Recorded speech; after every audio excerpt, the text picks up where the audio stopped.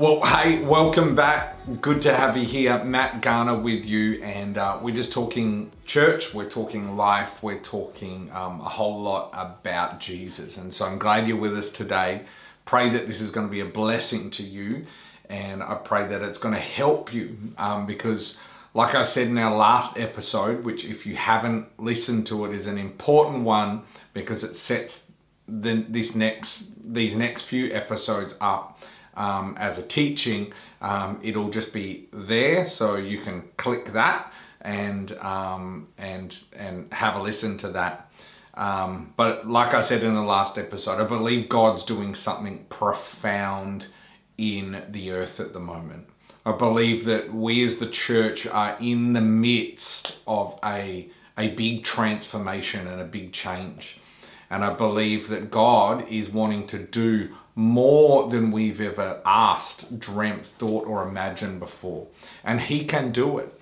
And just because the world's changing, just because our old ways of relating to Him and also reaching the world are becoming less effective in this day and age, it does not mean that God does not have a new thing and a new way. A new but ancient way that God wants to move and use us and do something powerful. And so this teaching is really around it, and it's probably more than a teaching. I'm not really a teaching type of person necessarily compared to a whole lot of other people I know, but it is a challenge. It's a prophetic challenge to people to realize that God's doing something new. And it's an encouragement to shift with Him in that new thing. And so our last episode, we spoke about the new wineskin. And we spoke about how often we're asking God to rebuild what He actually wants to reinvent in order so that He can restore. And how we get stuck on the how. We get stuck on the how. The why and the what God wants to do doesn't change. He wants to restore us. He wants to heal us. He wants to save us. He wants to be in relationship with us and with those that don't know Him yet. But the how, we get stuck because we're creatures of comfort. We love to control. We love to, we find it difficult to shift and change. And so we just stay the same, and we stay relating to God in the same way. And it's a challenge that God's doing something new. There's a new wineskin that He wants to put new wine in. And it was a challenge to say, Lord, we want that to be us. We're open and we want to lean into You today. And so what I want to do now is I want to unpack a few ideas of what I see and what I feel in my heart around what it looks like to be a participator in this new wineskin. What does it mean for you? If you're a leader, what does it mean for you? If you're a church pastor or in ministry of some sort, what does it mean for you? If you're a believer and a follower of Jesus, what does it mean for you? And so today I want to talk to you around a new vision of servant leadership. A new vision of servant leadership. Let's read this one scripture. And we'll use this as our anchor text today. It's found in Luke chapter 22 and verse 25. And it simply says this: Jesus told them, "In this world, the kings and great men lord it over their people. Yet they are called friends of the people. But among you, it will be different." It's called to be different. It is called, you and I are called in the context of leading people, remember, kings and lords over the people. We're called to do it in a different way. It's countercultural. It doesn't make sense. The world are doing it in a CEO type of way, in a narcissistic type of way, in a business management type of way. But that doesn't necessarily mean that we're called to do it the same way. But among you it will be different. Those who are the greatest among you should take the lowest rank, and the leader should be like a servant. The leader should be like a servant. This new wineskin is an invitation to a new vision of what it means to be a servant leader. I've told you that's the title, but I also want to tell you I've got two titles to this little teaching slab today. And the other title is A Shoebox Revival. A Shoebox Revival. I want you to remember that. A Shoebox Revival. See, the idea of servant leadership isn't something that's new, but I often wonder if we have people serving the wrong thing or the wrong person. You can go everywhere. You can go into the corporate world. There's so many. You can stroll the aisles of your local bookshop. You can jump on Amazon, Kindle, Audible, Book Depository, all those sorts of things. And you can Google servant leadership and a lot will come up. And some really great material from Christian authors will come up. Some great material from, I suppose, secular business entrepreneurs and leaders will also come up. Servant leadership isn't a bad idea, isn't something that we need to throw out just because the world are doing it. That's not what I'm talking about. But what I am saying is that we need to make sure that it has the right spirit and it comes from the place that Jesus was talking about. It's not new, but as I just said a moment ago, I do wonder if sometimes we've got it mixed up. And I wonder if we've got people, if as a Christian pastor, I've got people serving and committed to serving the wrong things or the wrong person. In a world that's committed to followers, in a world that's committed to likes, in a world that's committed to fame, we must radically resist the urge to become like the world. We're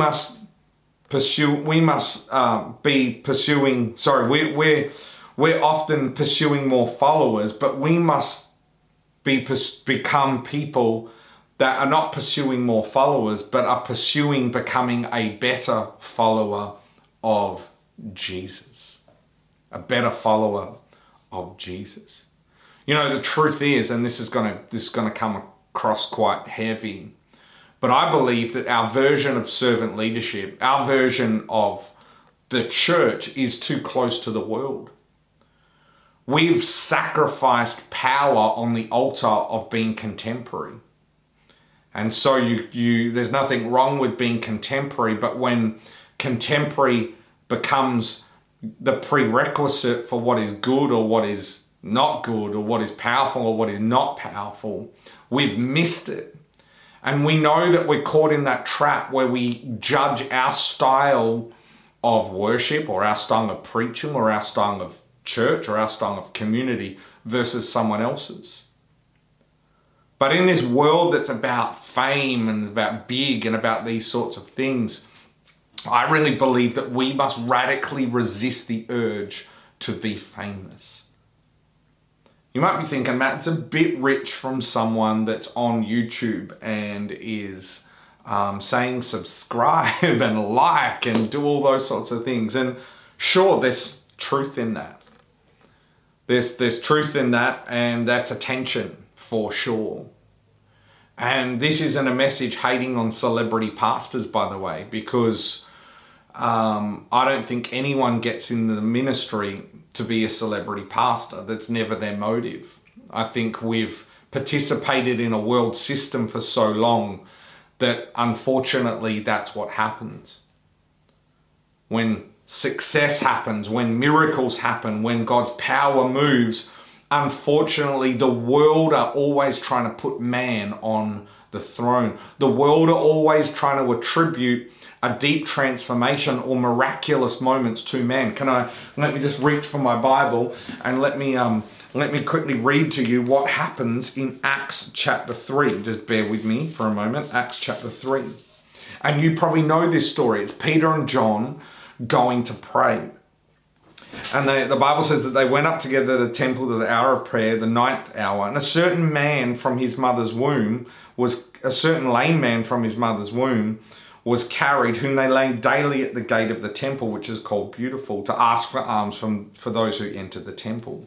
Who, seeing Peter and John about to go into the temple, asked for alms, and fixing his eyes on him with John, Peter said, "Look at us." So he gave them his attention, expecting to receive something from them. Then Peter said, "Silver and gold I do not have, but what I have I give to you in the name of Jesus Christ of Nazareth. Rise up and walk." I'm reading, I want you to hear the story, but I want you to get my point, so I'm reading quickly. "And he took him by the right hand and he lifted him up, and immediately his feet and ankle bones received strength. So he, leaping, stood up, walked, and entered the temple, walking and leaping and praising God. And all the people saw him walking and praising God. And they knew it was he who sat begging alms at the beautiful gate of the temple. And they were filled with wonder and amazement at what had happened to him." Now check this out. This is what I want you to see. Acts 3 verse 11. "Now as the lame man who was healed held on to Peter and John, all the people ran together to them in the porch, which is called Solomon's, greatly amazed." Did you see that? They ran, the lame man held on to Peter and John, held on to man, held on to Peter and John, and all the people ran to where? To them. They ran to man, because that's what man does. That's what the flesh does when supernatural things start to happen. And this is what I want you to hear today. Listen to the heart of these truly apostolic servant leaders. They're painting the vision and the picture. So when Peter saw it, he responded to the people, "Men of Israel, why do you marvel at this?" In other words, this is just the norm. This is supernaturally normal living. This is what happens when you believe in Jesus of Nazareth.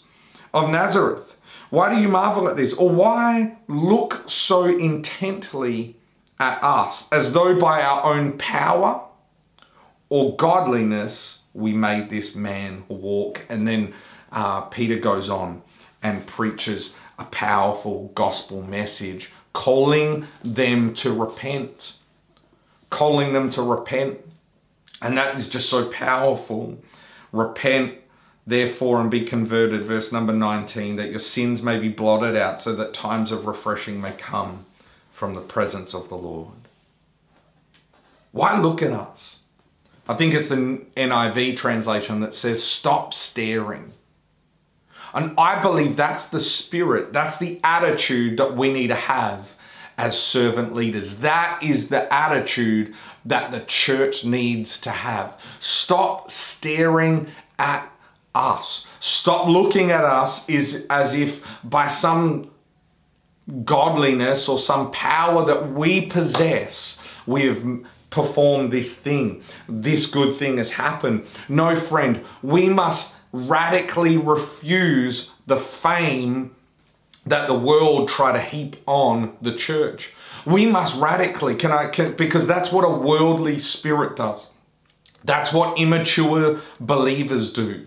Immature believers try to say, "Pastor, it's all you. Man, you pioneered this. Man, you did that. Wow, that's amazing. That's amazing."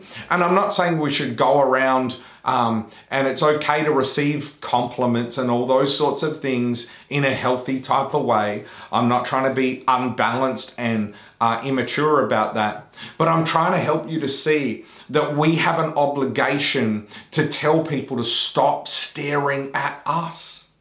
Stop staring at the person up the front with the microphone and stare at Jesus. Stare at the Alpha and Omega. Stare at the author and the finisher of your faith. Stare at the one that bled and died for your sins upon the cross. Stare at the one. Don't stare at the one that can craft a nice message and wear the latest shoes and get on preacher sneakers, hashtag, and all those sorts of things. Stare at the one that trampled sin, death, and the grave. Stare at the one that has fire in his eyes. Stare at the one that is the King of all kings and the Lord of all lords. Stare at the one, as the apostle said to the church in Philippi. Stare at the one that has the name that is above all names, the name above the earth, on the earth and under the earth. Stare at him. Don't stop staring at us and stare at Jesus. And I think this is so important. The church has become too close to the world. We must become more like Jesus than the world. We must refuse the fame. We must humble ourselves before God, and we must refuse to be put on a pedestal. It's very, very countercultural, especially in this day and age where we're trying to grow YouTube followers and Facebook this and attendance and all those sorts of things. And part of that is because our true value as Christian leaders is often anchored in what the world has deemed as valuable and successful. But I really believe that we've got to untether from the world. We've got to untether from worldly thinking. And the only way we do that is through prayer and deep transformation. The only way we do that, friend, is by opening our Bibles every single day and allowing the text, allowing the power of God's word like a sword to change us from the inside out. The only way we do that is through deep, intentional discipleship relationships within our Christian communities. The only way we do that is through accountability and transparency. The only way we do that is through being devoted and committed people of prayer. We've become more like the world than the church, and we must become more like Jesus than the world. The only way we're going to get a revelation to be this new wineskin is when we're more committed to being like Jesus than we are like the world. I think at times, to be honest, we've like the Western Pentecostal church especially we develop these phrases and sayings, and they start out of this good place, and we use them from the Bible and we preach them in that way, but they give us a window into motive at times. They give us a window into heart and to truly what we value. And so we say things like serve another man's vision and God will release you into your own. And I'm not sure I agree with that statement. I'm not saying God doesn't, that we're not to serve other people. Of course we are. But we've used those sayings as control mechanisms. We've used some of those phrases as things that really communicate our worldly way of thinking. And I've heard that from oh man, let me repent right now because I've said it myself. And we've adopted these things which are loosely scriptural. But at the end of the day, to be honest with you, we don't serve another man's vision so that we can be released into our own. Like, can you hear the motive in that? Can you hear what we're trying to teach people? If you do this, then that will happen to you. That's called manipulation. Truly, what needs to happen is we need to get so transformed by the work of the good news of Jesus, by yielding to Holy Spirit on a daily basis, that we have a desire to serve despite the outcome. We're not serving so that we can get released into our own. We realize that servanthood is being released into what God wants for our life. We say things like, build God's house and he'll build yours. Except the whole point that God's house is not made of bricks and mortar. God's house is not a Sunday service, and I love Sunday services. We have an emphasis in our local church on gathering in Sunday services. Do it. Be at your local church, wherever that might be. But building God's house so he'll build yours makes it this materialistic thing. But the house that God's building is not one made of man's hands. It's a many-membered body. It's the body of Jesus. It's you and it's me. And so our desire to serve, like according to Luke, is to serve others, is to serve people. Let me be really strong and let me be clear with a smile on my face. But we do not serve man. And we do not serve buildings. We serve Jesus and Jesus alone. He is the one that you and I are called to serve. He is the one that we are gonna serve. Now, I'm not saying we don't serve God through serving man. Of course, most of the service that we do is towards helping others, is to empowering and to equipping others. Sometimes it involves really practically helping and serving what might seem like a physical house and making things happen. Absolutely, I'm all for that. But I want to be very clear. As we're talking about this new vision of servant leadership, it must orientate around Jesus. Must orientate around Jesus. See, I reckon we, in our Western way of thinking, we've got, how do I say this? We're enamored, we're intoxicated with the idea of vision. So we come up with a new vision, a new word, a new this, a new that. On a regular basis, we need a new vision. And then we're going to serve the vision. But really what we need to acknowledge and we need to see that as the image of God, we're actually called to participate in the mission of God. And what we want to serve and what we want to be participating in is God's mission for the earth. It doesn't need a new vision. It doesn't need a new word. It doesn't need a new this. It doesn't need a new that. None of those things are wrong. But let's be clear, we serve God. And I believe that this new wineskin, leaders are going to start inviting you into serving and participating in the mission of God for your life. This servant leadership, this invitation to being a part of this new wineskin version of servant leadership is about God, you engaging with God and his mission for the earth.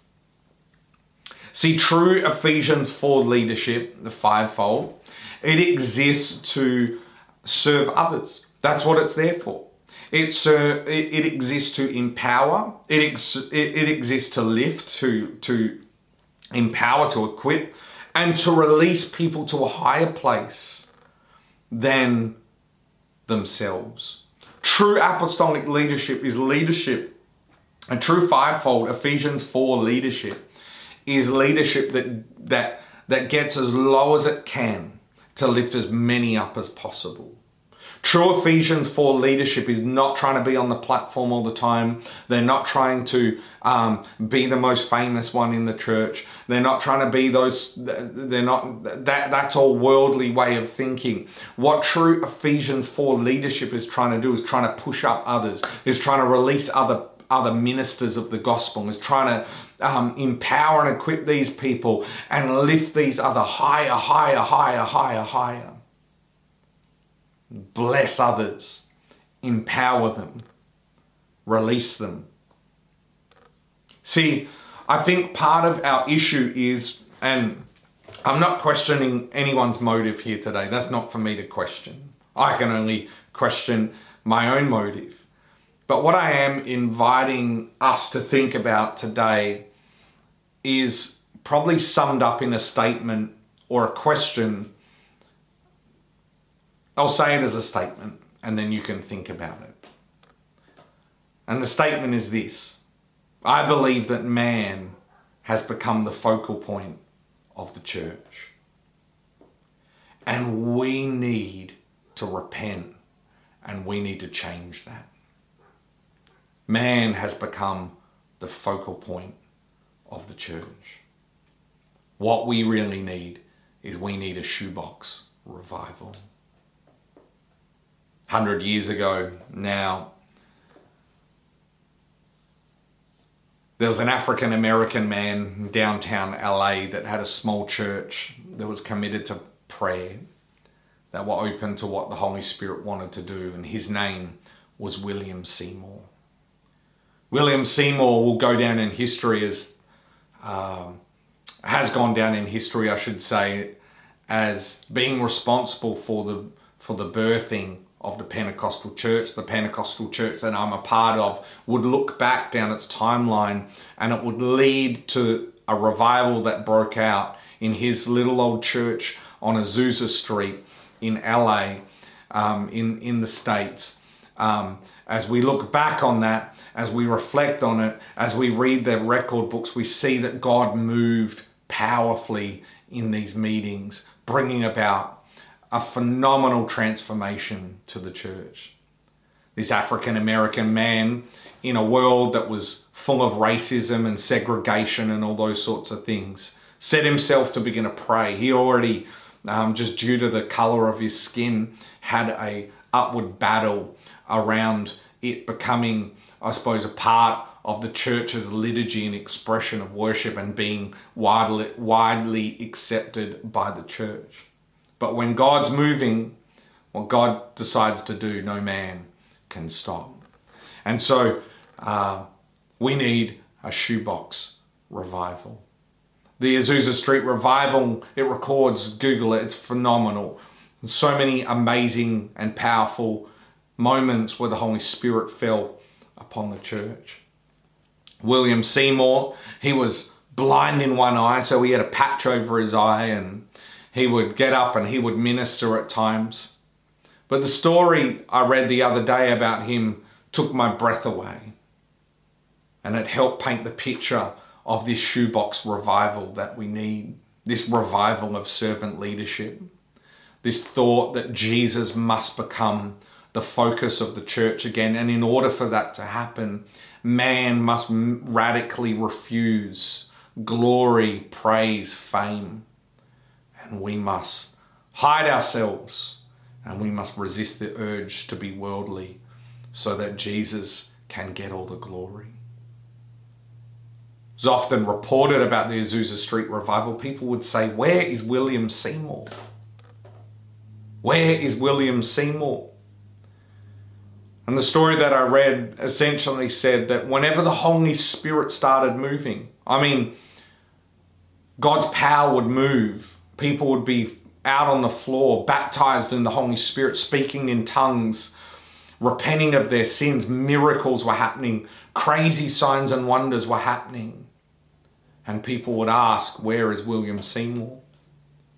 Well, William Seymour, in that poor town, poor time, and they didn't have a lot of money. And so what he did is he got 3 shoe boxes. We should call them shoe crates, because they weren't just individual shoe boxes, but these 3 shoe crates that shoes were shipped in. And they were stacked on top of each other, and he made that into the pulpit in which he would preach. And he would stand behind that pulpit and he would deliver God's word. But at the very moment that the Holy Spirit started doing things in the service, William Seymour would hide in the shoebox to pray. Where is William Seymour? William Seymour is in the shoebox praying. When he was asked, where were you? Why are you in that shoebox? Obviously, we know that you're praying. Why? Because he had seen that revivals had stopped because man got glory.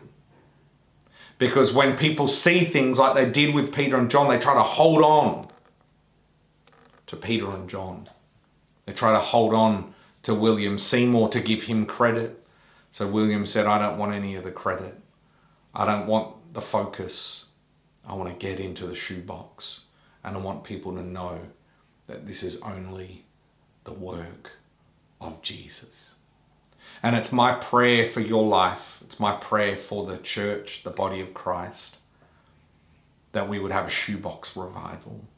Ministers, it starts with you, that you would hide yourself, that you would radically refuse what the world has to offer through fame and through followers, and you would give all the glory to God. A shoebox revival. Are you prepared for that? To get away and to ask the Lord to move, and I'll get out of the way. Hey, God bless you. Look out for the next episode, and we'll talk to you soon.